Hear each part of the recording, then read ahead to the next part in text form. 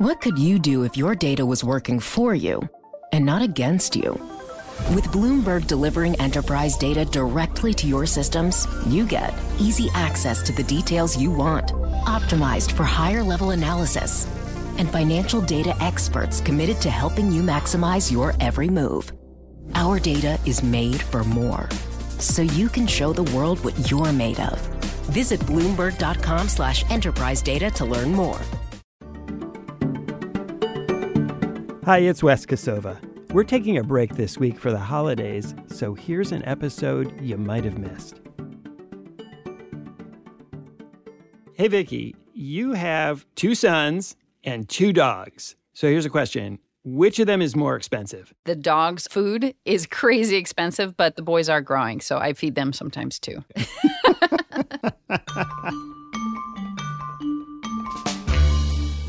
From Bloomberg News and iHeartRadio, it's The Big Take. I'm Wes Kosova.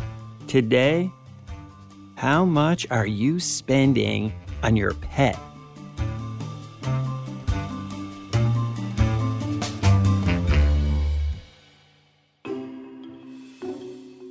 When the conversation turns to pets, and at some point it just always does, after the phones come out and the photos are passed around. My animals and send them to you all. Oh my God, how cute. It's only a matter of time before it's all about how much the care and upkeep of dogs and cats costs. That's exactly what happened when the Big Take crew was putting together this episode. My cat son, Sylvie, costs a lot when it comes to diet. He's on a prescription diet because he is allergic to everything.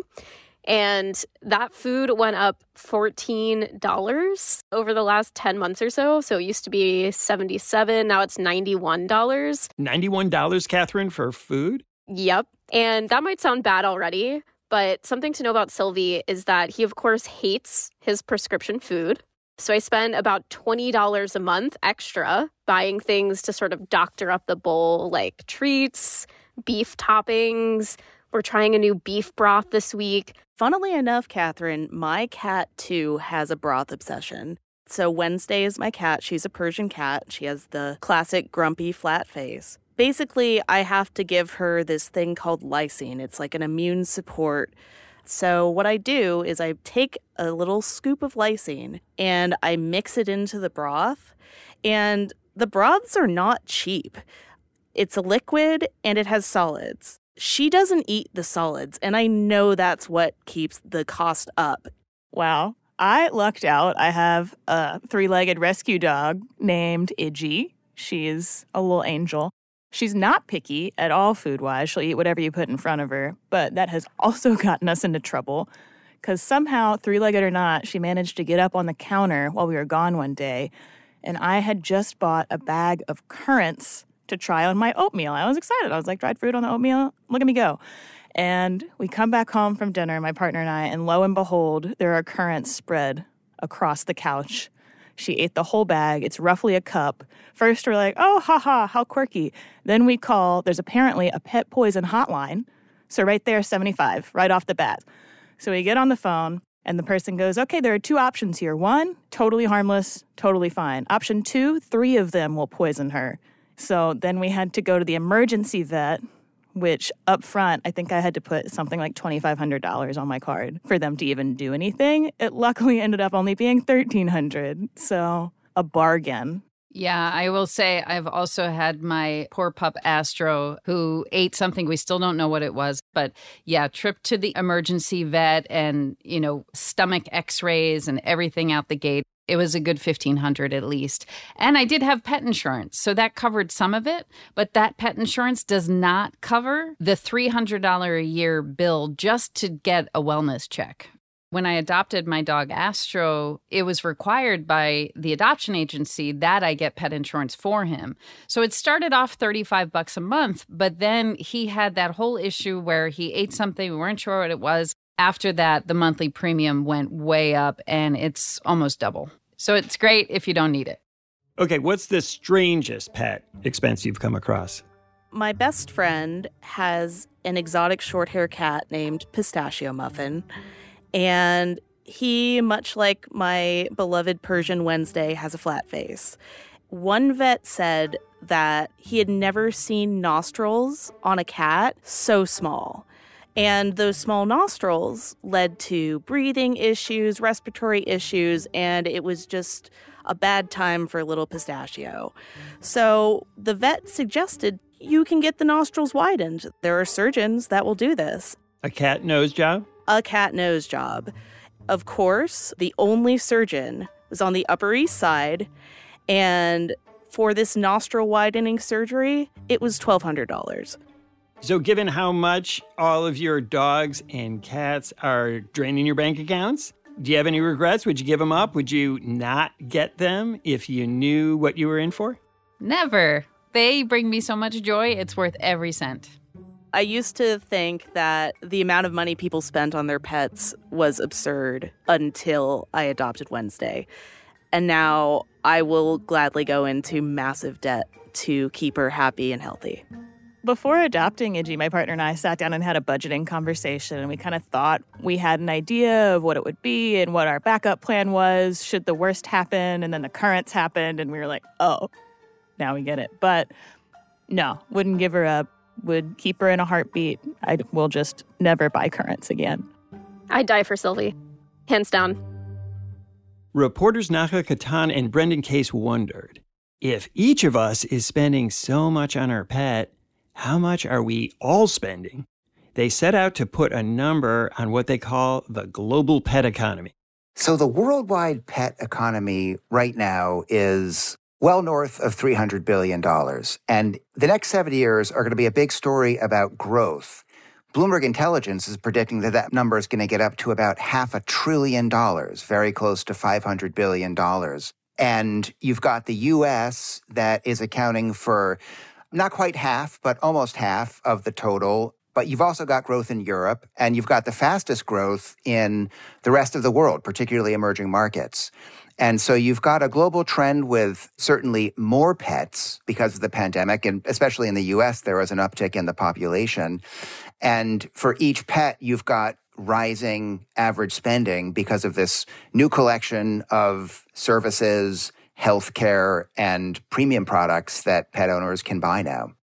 I remember when I was a kid, of course, people had pets, but they weren't taking them to the doctor for MRIs and doing a lot of these really intensive medical treatments, buying them fancy gourmet food. When did all this start to become a really big thing?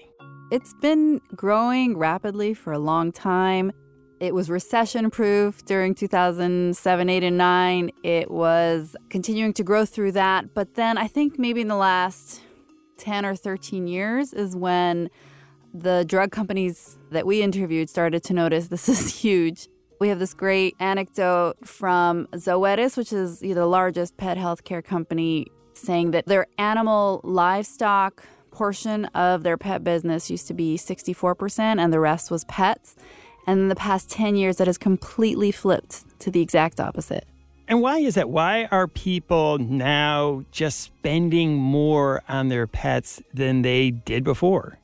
You just see pets becoming part of the household. They're treated as one of the family more and more. Then you have the pandemic where there was just a huge uptick in pet adoptions. And then add sort of the lifestyle of the youngest generations, Gen Z and millennials, that are also kind of contributing to more spending. And they admit they're spending more on their pets than ever before, just, before maybe starting families. That's a really big part of the story. You get Gen Z, you get millennials, and statistically, they're starting families a little later. And if you look at the surveys, they're the ones who are out there saying, much more than other generations, that, yes, pets are very much part of the family. They buy into the whole sort of trend towards humanization, and they are willing to spend pretty heavily on their cats and dogs and other pets. Brendan, you mentioned earlier that in the U.S. especially, there was this uptick in people getting pets during the pandemic. How big an increase was it?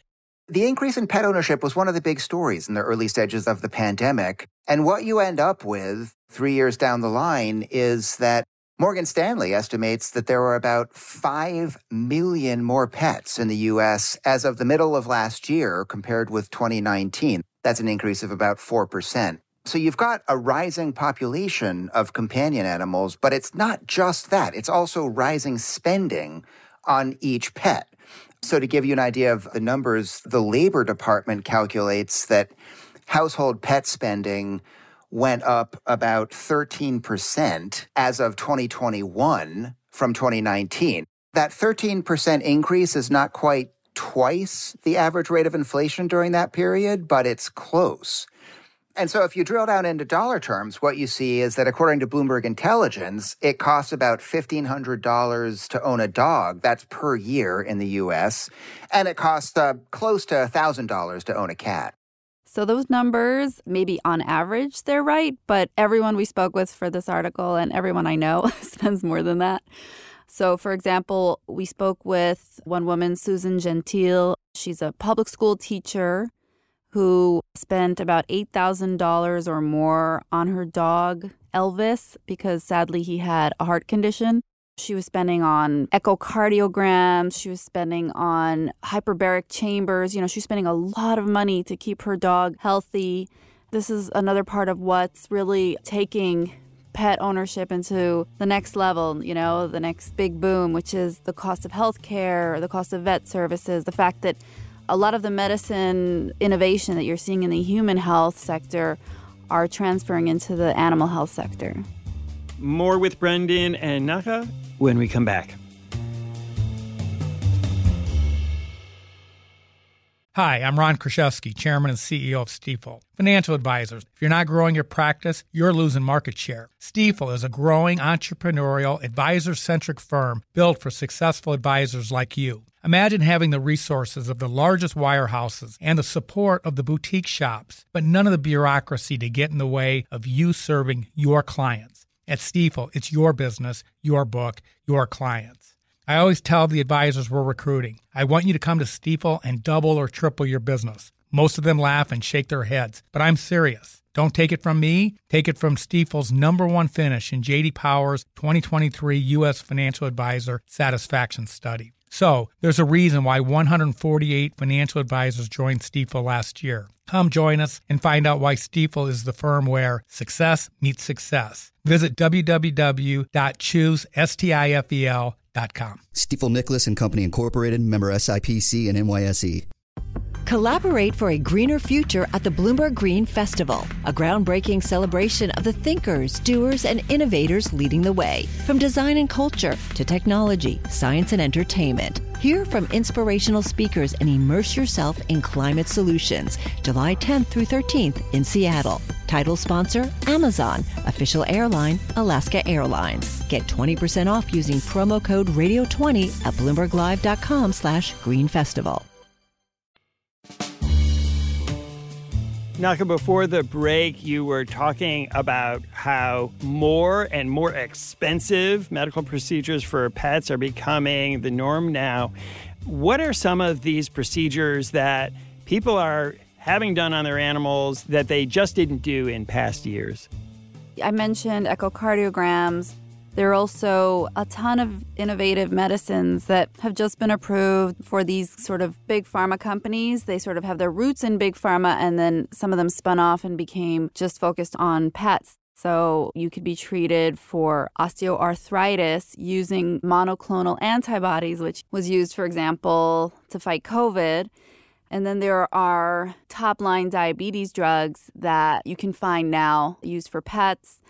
And in the case that we spoke with, the woman whose dog had a heart condition, she was telling us that she used the same medication for her dog, Elvis, that her father took. So she would give half a pill to Elvis, and her dad would take a full pill. It's not just medicine. It's also a lot more scans, like the electrocardiogram that I was talking about. Another example is an MRI. One of the people we talked to said that, time was maybe 10, 15, 20 years ago. If you lived near a sort of a teaching hospital, veterinary medicine, then yeah, you could probably get an MRI, but not many people did. Now, that's a service that you can essentially walk in and get. The downside is that it's going to set you back, $2,000 or more. What would have happened to a dog like Elvis 5 years ago, 10 years ago? Was there any kind of treatment like this, let alone the kind of diagnostics that are very common for pets these days? You know, for a dog like Elvis and for a lot of pets out there, the sad answer is probably that they would have died earlier. And I think that you have elements of some people being more willing to spend a lot on advanced treatments. You also have a situation where these advanced treatments are out there. And yes, the providers do want to, use the expensive equipment to provide the best service they can. If you talk with some vets, I think that one lesson you come away with is that they do have the issue of affordability in mind. It's something that they struggle with as well.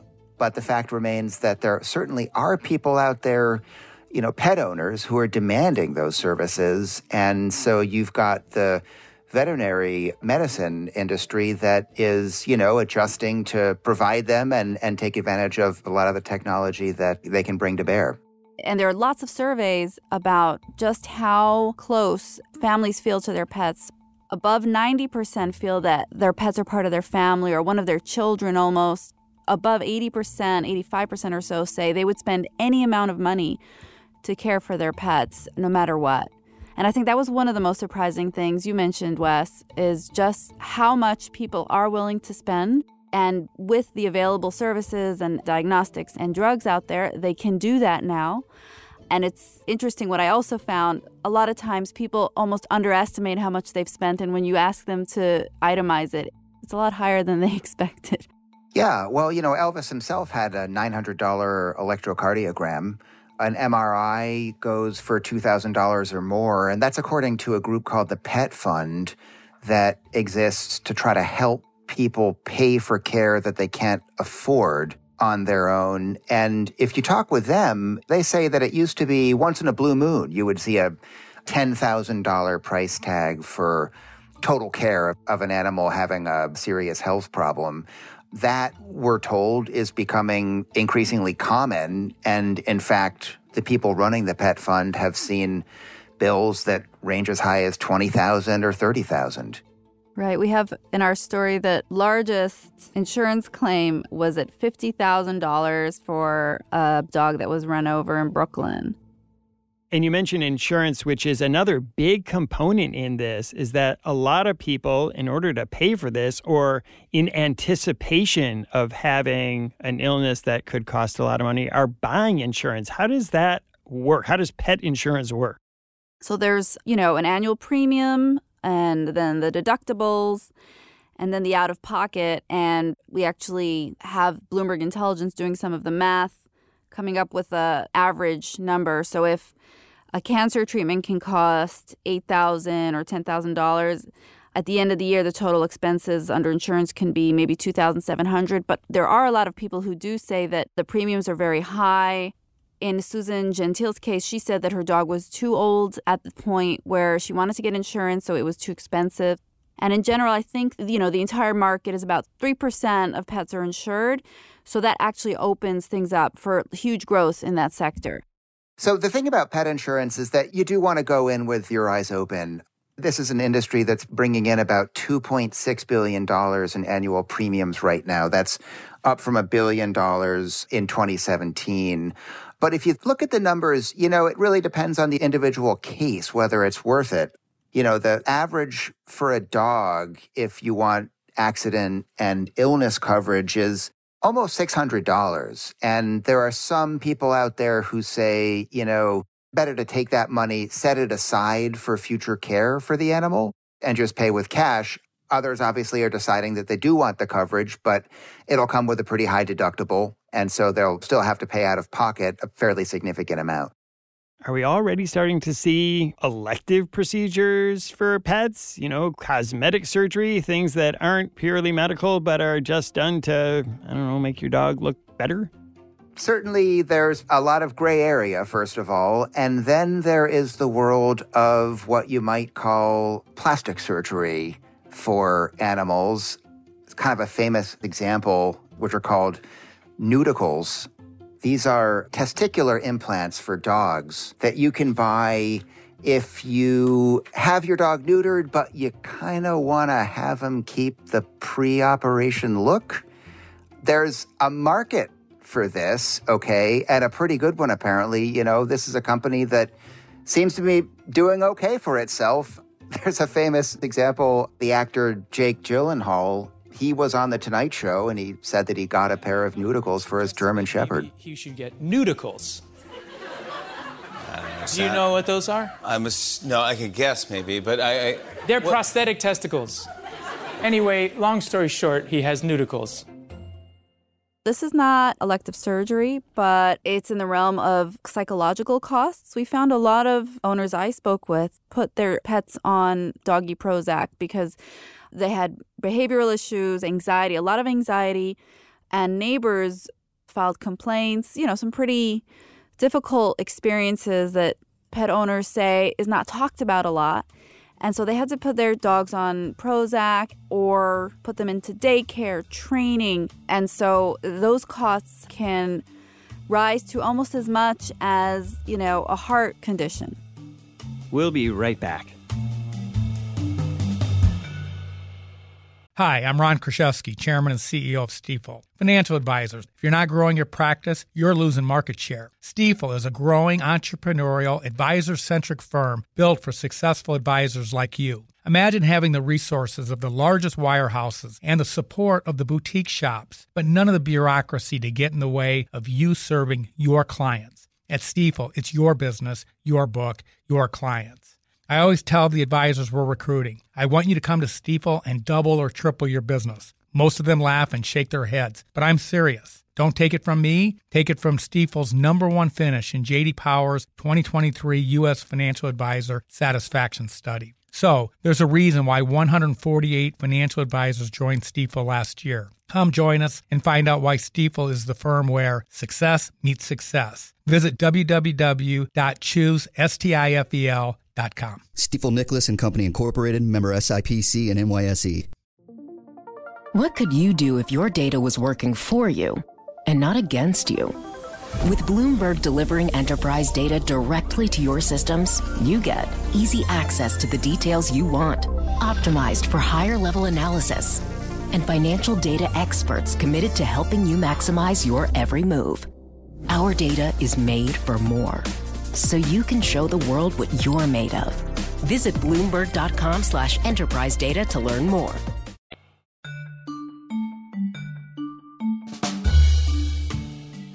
Brendan, we've been talking about how pet ownership and the amount of money people spend on their pets are going up, but there's also the opposite happening, which is a lot more people, especially who got a pet during the pandemic, are trying to return them or finding new homes because they just can't keep up. Yeah, you are starting to see that. And what you see in the data, such as it is, because again, you know, the data here is not quite as clean as with human activities. But if you look at numbers compiled by a group called Shelter Animals Count, you're certainly seeing an uptick in most states in what are called pet surrenders compared with the early days of the pandemic. There's an important caveat there, though, which is that by and large, those numbers are lower than they were in 2019. And so it's not quite right yet, at least, to say that there's a bunch of people who ran out and got pets during the pandemic and now they just can't deal with them. Certainly that description fits the case of some people. For many others, you know, I think that they're, you know, at least compared with pre-pandemic levels, seem able to keep their pets at home and seem happy. And I think actually that's a really clear sign that pet owners are willing to go very far to keep their pets, even if for whatever reason it was, they might want to rehome their pets. You might have the numbers taking up from the start of the pandemic, but we're still not at 2019 levels. You know, that trend toward humanization and doing whatever you can to make sure your pet is healthy and happy and stays with you, that I think will continue. And that's perhaps where this market will continue to head towards the $500 billion target. That's right. In the short term, there is a bit of a question mark just from the economy. There's obviously a lot of economic uncertainty out there. And it is the case that when the economy worsens, there are more people who look to rehome their pets. Whether the economy will worsen to that extent, whether people will react with the same historical pattern, all that remains to be seen. But it's a big question mark as we go through the rest of this year. We hear from the drug companies saying that costs spent on healthcare are sticky, right? They're very recession resilient. And so people would decide to lower their costs in some other area, a cheaper car or, fewer clothes, sooner than actually taking away spending on a pet. As you're reporting on this booming industry that, as you describe, is only going to get bigger and bigger, what are you looking for? What are the trends down the road that you're keeping your eye on? I'm interested in how human health is trickling down into pet health, especially because it takes a lot shorter to go through the approval process, FDA approval process, to get a new drug for a pet. And so eventually we might see innovation first hitting the pet market before the human market. Yeah, there's a lot of research out there on dog aging for a number of reasons, one of which is that dogs have shorter lifespans. And so a human researcher can track multiple generations of dogs over the course of a career. There's something called the Dog Aging Project, which is based out of the University of Washington and Texas A&M University. It's got 44,000 dogs enrolled where, the dog owners fill out questionnaires, keep track of their pet's health and behavior. The hope is that over time, they start to generate insights into how dogs age, which genes age the best. It's even conceivable that there could be some insights from that project coming into human health. And, there's startups out there with plans to do something similar. You could see a number of so-called anti-aging drugs on the market within 3-4 years, potentially. So that's definitely one thing to watch. Another thing that I'd keep my eye on is whether the assumption that people will keep accepting higher prices, in fact, turns out to be right. There's a lot of money behind these industries, right? Like Mars Incorporated, the candy bar company, is one of the big investors in veterinary services. And the bet there is that humanization trend, rising incomes, greater supply of pricier options for pet care. The bet is that those will all combine and give this very robust annual average growth over the next 5, 7, 10 years. But there's a lot that could go wrong too. It could be that people, just can't hack it, particularly in the middle or lower income levels. Could be that demand isn't quite where they're expecting it to be. But right now, the people putting money at risk here are definitely expecting these numbers to keep rising pretty quickly in terms of spending. Brendan and Naka, I think it's important for our listeners to know your bias, dog or cat? Cat. My wife and my kids know that more of a cat person. But we do have 2 cats and 2 dogs. Our house is a bit of a zoo, and we love them all. And Naka? I grew up with a dog, and it would have to be dog again. Naka Katan, Brendan Case, thanks so much for coming on the show. Thank you so much for having us. Thanks for having us. Thanks to Rebecca Chasson, Catherine Fink, Sam Gebauer, and Vicky Bergolina for sharing their cat and dog stories. And thanks to you for listening to us here at The Big Take. It's a daily podcast from Bloomberg and iHeartRadio. For more shows from iHeartRadio, visit the iHeartRadio app, Apple Podcasts, or wherever you listen. And we'd love to hear from you. Email us questions or comments to bigtake@bloomberg.net. The supervising producer of The Big Take is Vicky Bergolina. Our senior producer is Catherine Fink. Our producer is Rebecca Chasson. Our associate producer is Sam Gebauer. Hilda Garcia is our engineer. Our original music was composed by Leo Sidran. I'm Wes Kosova. We'll be back on Monday with another Big Take. Have a great weekend.